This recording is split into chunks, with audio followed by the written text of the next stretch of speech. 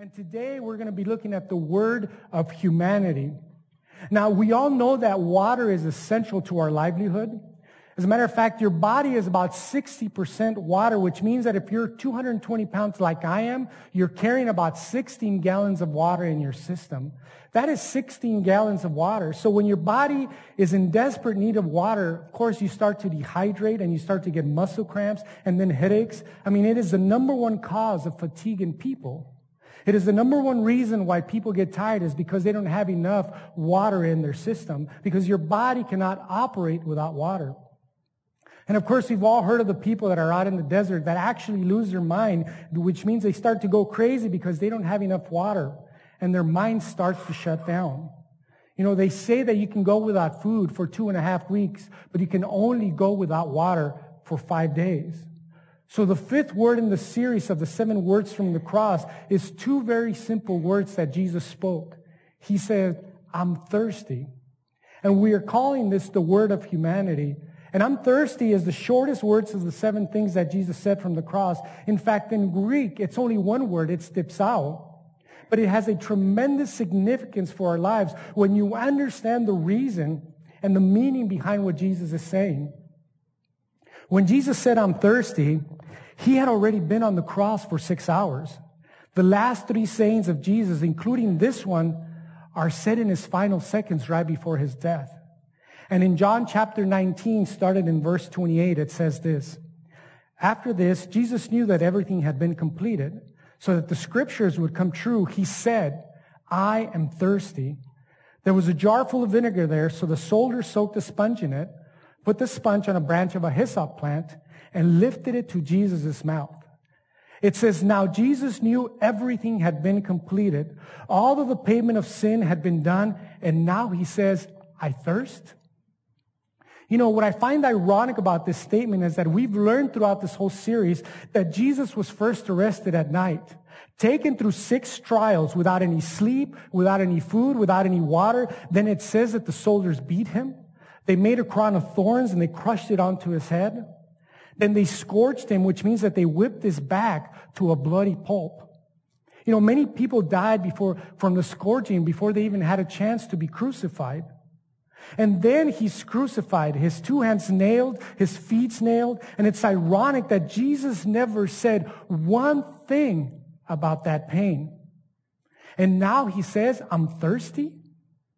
And I wonder, was that the worst of his pain? I mean, why did he say that? Certainly there was a physical reason. Obviously he's thirsty. He's dehydrated. He's gone for 12 hours without having anything to drink. And obviously with the loss of blood, he's certainly thirsty. He's been hanging on the cross for 6 hours. So there's a physical reason. There's also a practical reason. You see, he wanted to moisten his lips so that he can be strong enough so that he could say the last 2 phrases, which we're going to look at the next couple of weeks. And those are the phrases of victory. So he wanted to shout them out so that his voice would be clear and that people would be able to hear him. But what else can we learn from the thirst of Jesus? What does it tell us about him? Why did Jesus say, "I thirst"?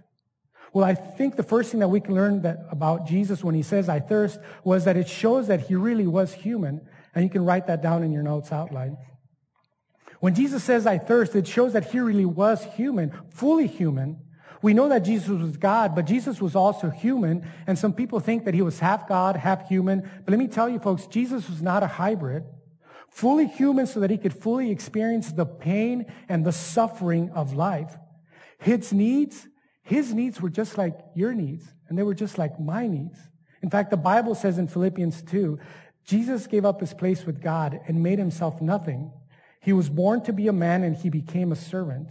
When he was living as a human, he humbled himself and was fully obedient to God, even when that caused his death on the cross. And because we know that Jesus was fully human, we learn the second thing, and that is that Jesus understands my pain.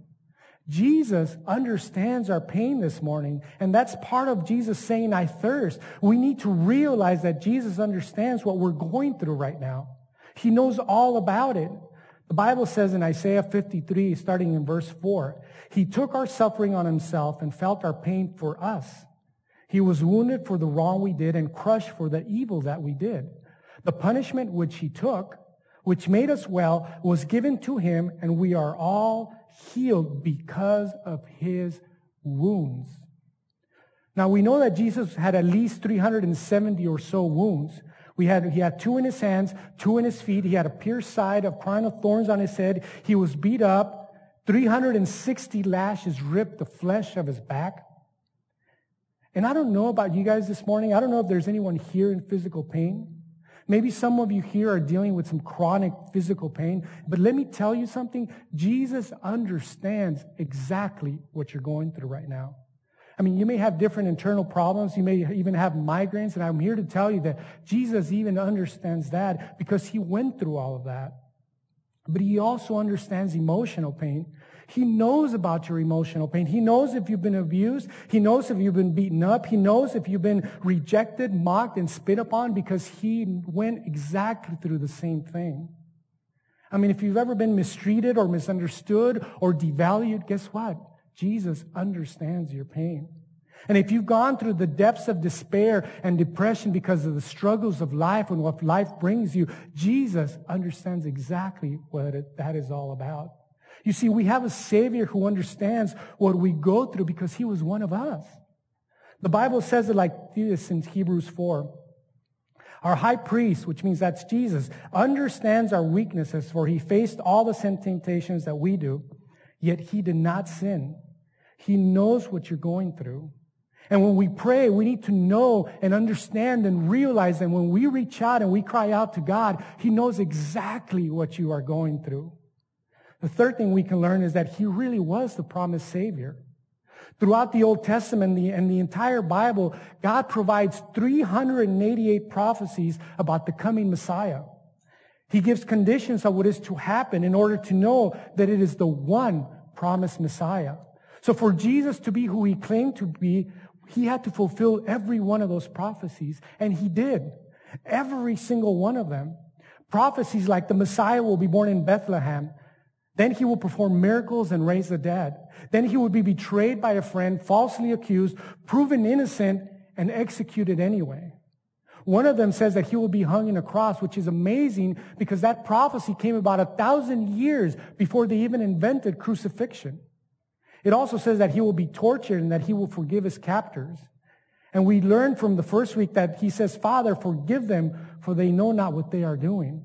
We spoke about this as for the word of forgiveness.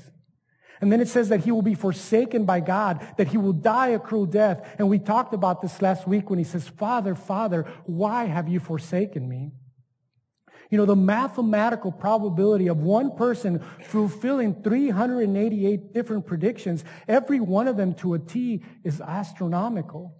And if you follow thousands of years of prophecies, it actually takes more faith to believe that Jesus wasn't the Messiah. So Jesus is hanging on the cross, and there's one last prophecy that has not been fulfilled. And it's from the book of Psalms, and in Psalm 69:21 it says, when I was thirsty, they offered me vinegar. So when Jesus says that I'm thirsty, we learn three things. It shows us that he really was human, not just God. It shows that he understands our pain, and it also shows that he was the promised Messiah, that he finishes his prophecies. And you know, I've really enjoyed this series because every single one of those words, like I told you, has a profound meaning for our lives today. But what keeps coming back to my mind over and over again is that this series is really about a call to action. There are many things that we learn from the 7 last words, but I am convinced that our natural response can only be to act after we have heard what Jesus went through. Once we understand how Jesus is willing to suffer, to thirst for me so that I may go to heaven, and once we understand that Jesus is going to thirst for our benefit, our natural response should be to act in kind. The question is, have you ever gone thirsty for anybody else's benefit? The Bible says this in Romans 5. God demonstrates his love for us. In other words, he proves it. He showed it to us. It says, God demonstrates his love for us in that while we were still sinners, Christ died for us. And the phrase that we're looking at this weekend, I thirst, was the life verse and the theme of Mother Teresa. Mother Teresa, who founded the Sisters of Charity and Mother Teresa's Home for the Dying. You know that in those homes, they took in the poorest of the poor and they cared for them? And in every one of those homes, there was a picture of Jesus hanging on the cross. And below their picture, there was 2 words, I thirst. Because Mother Teresa said that it is our duty to quench the thirst of Christ by helping others who are thirsty. And we know that God is present with us today because the Bible tells us that where 2 or more are gathered, there He will be also. But let's pretend just for a second that Jesus was here with us physically and is standing on this stage. And Jesus said 2 simple words, I'm thirsty. I mean, how many of us would not jump at the chance or would jump at the chance to offer Jesus something to drink, even if it was just a cold cup of water? But forget water, I think most of us would bring out our Gatorade and probably our finest wine. The point is that we would give Jesus our best. You see, our aim should be to satisfy the thirst of Jesus on the cross by showing our love in action. Love in action is when we meet the needs of other people in their thirstiness, in their physical thirst, emotional, spiritual, or whatever, out of love for Christ who thirsts for us. You see, billions of people are spiritually all around you. But nobody's ever going to come up to you and say, hey, guess what? I am spiritually thirsty today. No, they're going to say statements like, I'm unhappy. I just don't feel fulfilled by my life. I'm unsatisfied. My life feels empty. There's got to be more. I'm stressed out. I'm at the end of my rope. I'm barely hanging on. I'm tired. I'm sick. You know, those are just a few of spiritual thirst statements. But people want to hear a word from the Lord. They're looking all over for it and not finding it. You see, spiritual thirst is all around us, and it's evident to us because we can see it in people's actions. All you have to do is look around and see by people's actions that they are spiritually thirsty. You know, long ago in the book of Amos, it says this, the time is coming when I will send a famine on the land. People will be hungry, but not for bread. They will be thirsty, but not for water. They will hunger and thirst for a message from the Lord. In other words, what am I here for? What is my life all about? People will stagger. In other words, just kind of bouncing around. Everywhere from sea to sea, searching. You guys notice that everyone's in a search for something today? For a word of the Lord, running here and going there. You guys ever notice that everyone's in a hurry these days? But they will not find it. Beautiful girls and fine young men will grow weary. That means that they're discouraged, that they're depressed, that they don't have a lot of hope. Beautiful girls and fine young men really sounds like Orange County today, doesn't it? And then it ends by saying, thirsting for the Lord's word. I mean, is that a perfect description of our society today? People that look good on the outside but are empty inside? Depressed, discouraged, defeated, in despair, empty, unfulfilled, unsatisfied, hopping from thing to thing, looking for what's going to quench their thirst, what's going to meet their needs, what's going to give them fulfillment. The point is, what is our responsibility as believers to all of these people and to the world? How can we show the same love in action that Christ showed us and satisfy people's thirst? Well, I think we need to realize that when we serve Jesus, by serving others. The only way you can serve God now is by serving other people in His name and helping others in His name. And Jesus talked about this. In fact, one day people are going to come and say, Lord, when did we serve you? And here's what it says in Matthew 25. Lord, when did we ever see you hungry and feed you? Or Lord, when did we ever see you thirsty and give you something to drink? And He, God, will say to them, I assure you, when you did it to the one of the least of these, my brothers, you were doing it for me. Think about the irony of this phrase. Jesus is God. That means that He created every ounce of water in the universe. Jesus created every lake, every stream, every river, every ocean, every glacier, every single drop of water. So the source of all the water in the universe says, I'm thirsty? I mean, certainly He could have just done a miracle to quench His thirst at that time. I mean, if He could turn water into wine, He can certainly make this water appear for Himself, because He could do anything that He wanted to. But just Jesus doesn't do a miracle on the cross. Instead, He asked for human assistance. He says, can anybody help me out? I thirst. At this point, His hands are nailed, and a soldier who's not even a believer runs and gets a sponge, dips it in the vinegar, And I know that we think that vinegar is gross to drink, but let me tell you, vinegar at that time was a drink called Pasca, which was really like wine vinegar diluted with water, which made the water safe to drink. So the soldier holds it up to his mouth. The point is, God does many things through us. Sometimes we pray and we see people out there in need, or we may see people suffering, or we see catastrophes, and we pray, God, please help them. Why aren't you doing something? Well, I believe this morning that God is asking us the same thing. Please help them. Why aren't you doing something? Suffering is always the opportunity for service. Suffering always opens the door for love. Every time you see somebody in need around you, God says, here is your opportunity. Are you going to show love? Are you going to act? Are you going to satisfy their thirst? The fifth thing that we learn is that God notices the smallest of service. Jesus, God, notices every single service, even if it's small. And a lot of times we think, I want to do something great for God. But God says it doesn't have to be something huge. It can be something, anything, even if it's small. Because the small things are all around you every single day. And you're not going to get to do the great things unless you start with the small things. Because the Bible says if you're faithful in little, you will be faithful in much. You see, it is not the size of your service that matters. It is the amount of love that you put into it. What matters is serving in love. And Matthew 10:42 says, if you give even a cup of cold water to one of the least of my followers, you will surely be rewarded. You don't have to be a preacher or a teacher. This verse says that all you have to do is give a cup of cold water to somebody who needs it, and you do it in the name of the Lord, and you do it in love, and God says that counts, and that you will be rewarded, and He says that that is in ministry. A couple of years ago, a couple from our church went to India, and they came back with a desire to provide clean drinking water because their hearts were broken.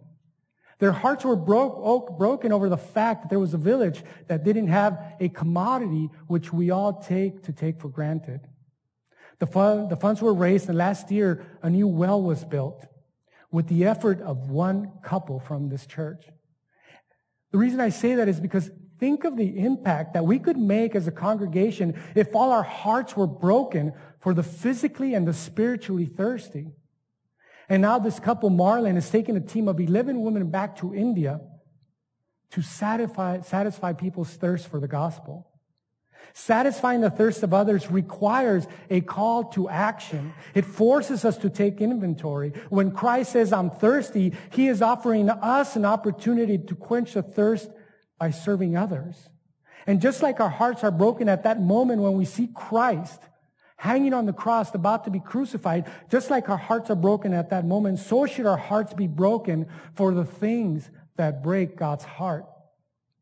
The question is, has your heart been broken for the things that break God's heart? Has your heart been broken for the lost, for the least, for the needy, for the injustice in this world? You see, I believe that all of us here have had our hearts broken by God at some point or another. Perhaps we haven't paid attention. Perhaps we're not willing to do anything about it. Perhaps we didn't notice. You see, I remember my first mission trip to Mexico. I went down there begrudgingly. I didn't really want to go. My wife asked me to go, and I went begrudgingly because, you see, I had spent so much hard work. My family had worked so hard to get out. The last thing I wanted to do was go back. But after much prayer, I decided to go, and it only took 4 days of being down there. And I recall seeing some kids that were outside and they were playing in the dirt and they were playing around and some were fighting and they were dirty and, some of them looked hungry and a lot of them looked like they had no direction. And it was at that moment that I saw myself in them.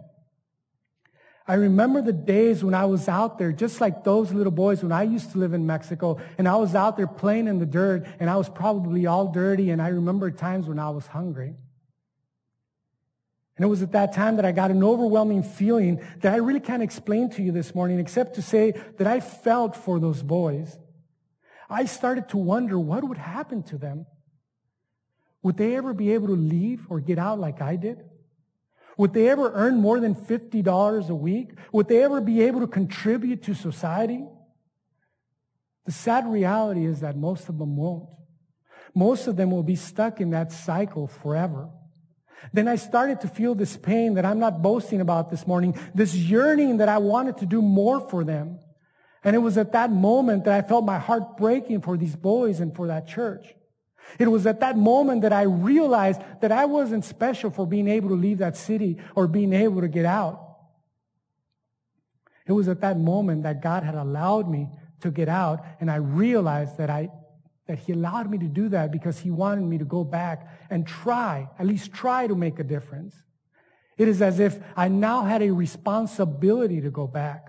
The feeling was undeniable. God was breaking my heart for the people and for the church. Folks, God will break your heart for different things or for different people if you will allow it. Now, I've been to the Philippines and I've been to Ecuador, and God has allowed me to have that feeling every single time. And I have to be honest with you this morning, I don't really like it because I know that it comes with a price and that it comes with a responsibility. I mean, have you guys ever wondered why you live in an affluent area while 80% of humanity lives on under $10 a day? I would suggest to you that one of the reasons is because God wants you, every single one of you, to do more. We have a responsibility to do more. We need to play our part in quenching people's thirst. As a matter of fact, Luke 12:48 says, "To whom much is given, much is required."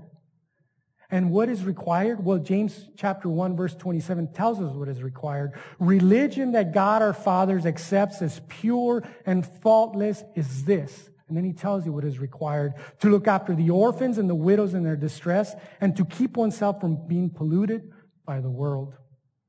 All of you here are uniquely positioned to look after the widows and the orphans. The widows and the orphans are the least, the lost, the needy.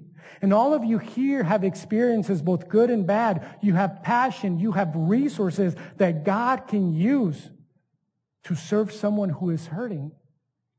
I mean, if you've had a bad childhood, you are uniquely prepared to minister to children in need or in bad situations. If you've gone through a difficult divorce, guess what? You can now help someone who's going through something similar. If you have overcome a sickness, you can now help others in bad situations. All of us here can relate to some struggles in our life that we can use now to help others with. We are all gifted in different areas. God has given every single one of you some very unique talents and gifts that are amazing. But I'm going to tell you this morning that those gifts and talents are just not intended for you and for your family. We have a responsibility to serve others in need. So again, I ask you, what is God breaking your heart for? I would encourage you to listen to that tug and to not ignore it any longer. If God is allowing you to feel that burden, then He wants you to do something about it. You specifically, not anybody else. You know, I remember some time ago, a gentleman had gone on a mission trip with me, and we came back and we had a meeting because he had a lot of great ideas on how we could do better for the ministry where we went. So for the next 30 minutes, he shared all these great ideas, and I got so excited. I got so excited that he had caught the vision, and then I asked, so when can we put these together? When do you want to meet so that we can start doing them? And he says, oh, no. I didn't mean for me to do them. I meant for you to do them. They're ideas for you. And I love great ideas, but what we need are people for the harvest. Good ideas are good ideas, but if they have no action attached to them, they remain just that, good ideas. If God tugs at your heart and gives you some great ideas, guess what? He wants you to get involved in implementing them. If God breaks your heart for someone or something, He's asking you to do it. Otherwise, He would break somebody else's heart for the same thing. Don't ignore that tug in your heart. Don't ignore the compassion that He allows you to feel for others. That is God asking you to do something about it. And in Colossians 3:12, it says, therefore, as God's chosen people, holy and dearly loved, that is you. You are God's chosen people. Clothe yourselves with compassion, kindness, humility, gentleness, and patience. If we clothe ourselves with compassion, kindness, and humility, we will find people all over the place who are thirsty. But you can start right here at Canyon Hills. If you haven't gone to Long Beach to feed the homeless, then I would encourage you to go to Long Beach. We've been doing that ministry for 8 years. And I have to tell you, I don't always feel like going. There are weekends when I'm exhausted after preaching, and then we have to go cook the meal, and then we have to go there in the evening and feed the homeless, and I'm always whining throughout the day. I don't really want to go. But it is at those times that God allows me to feel His hand at work, either through somebody that goes for the first time or the people that we're ministering to over in Long Beach.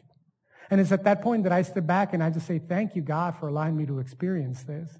And I apologize. I'm sorry for being such a whiny baby about it. The point is that you're not always going to feel like doing these things. But if you do them, God will bless you. Man, this is for you. Our Juarez mission is coming up in October again. And did you know that that church has now grown through over 300 people as a result of the efforts of a lot of men that are here today? Now, so we're going to go and continue to help them build their sanctuary so that they can have more people in house. I mean, think of the impact that you guys will be making for eternity and for congregations to come if you help that church get bigger and bigger through the efforts of one trip. Our hub ministry needs you. Our hub ministry is our ushers and our greeters. And did you know that when someone comes for the first time, they know within the first 8 minutes if they're going to come back to this church? I mean, think how important our First Touch team is. Think how important every single job that takes place at this church is to everyone else and reaching out to the thirsty. You know, yesterday morning I came here early to finish up some things, and there was a gentleman outside all by himself, and he was vacuuming the baptismal and cleaning it up. And for 2 hours he did that, and then he got out the leaf blower and he started sucking up leaves so that this church can look pretty, so that when you guys come in this morning, it looks clean. One person can make a difference. There's a couple that goes in my office every Sunday morning to pray for every single one of you that is going to come into this sanctuary. My point is that there's a lot of opportunity for ministry right here at Canyon Hills if you just answer that tug in your heart and say, pick me. I will do it, Lord. Micah chapter 6, verse 8 says, He has showed you, O man, what is good, and what does the Lord require of you?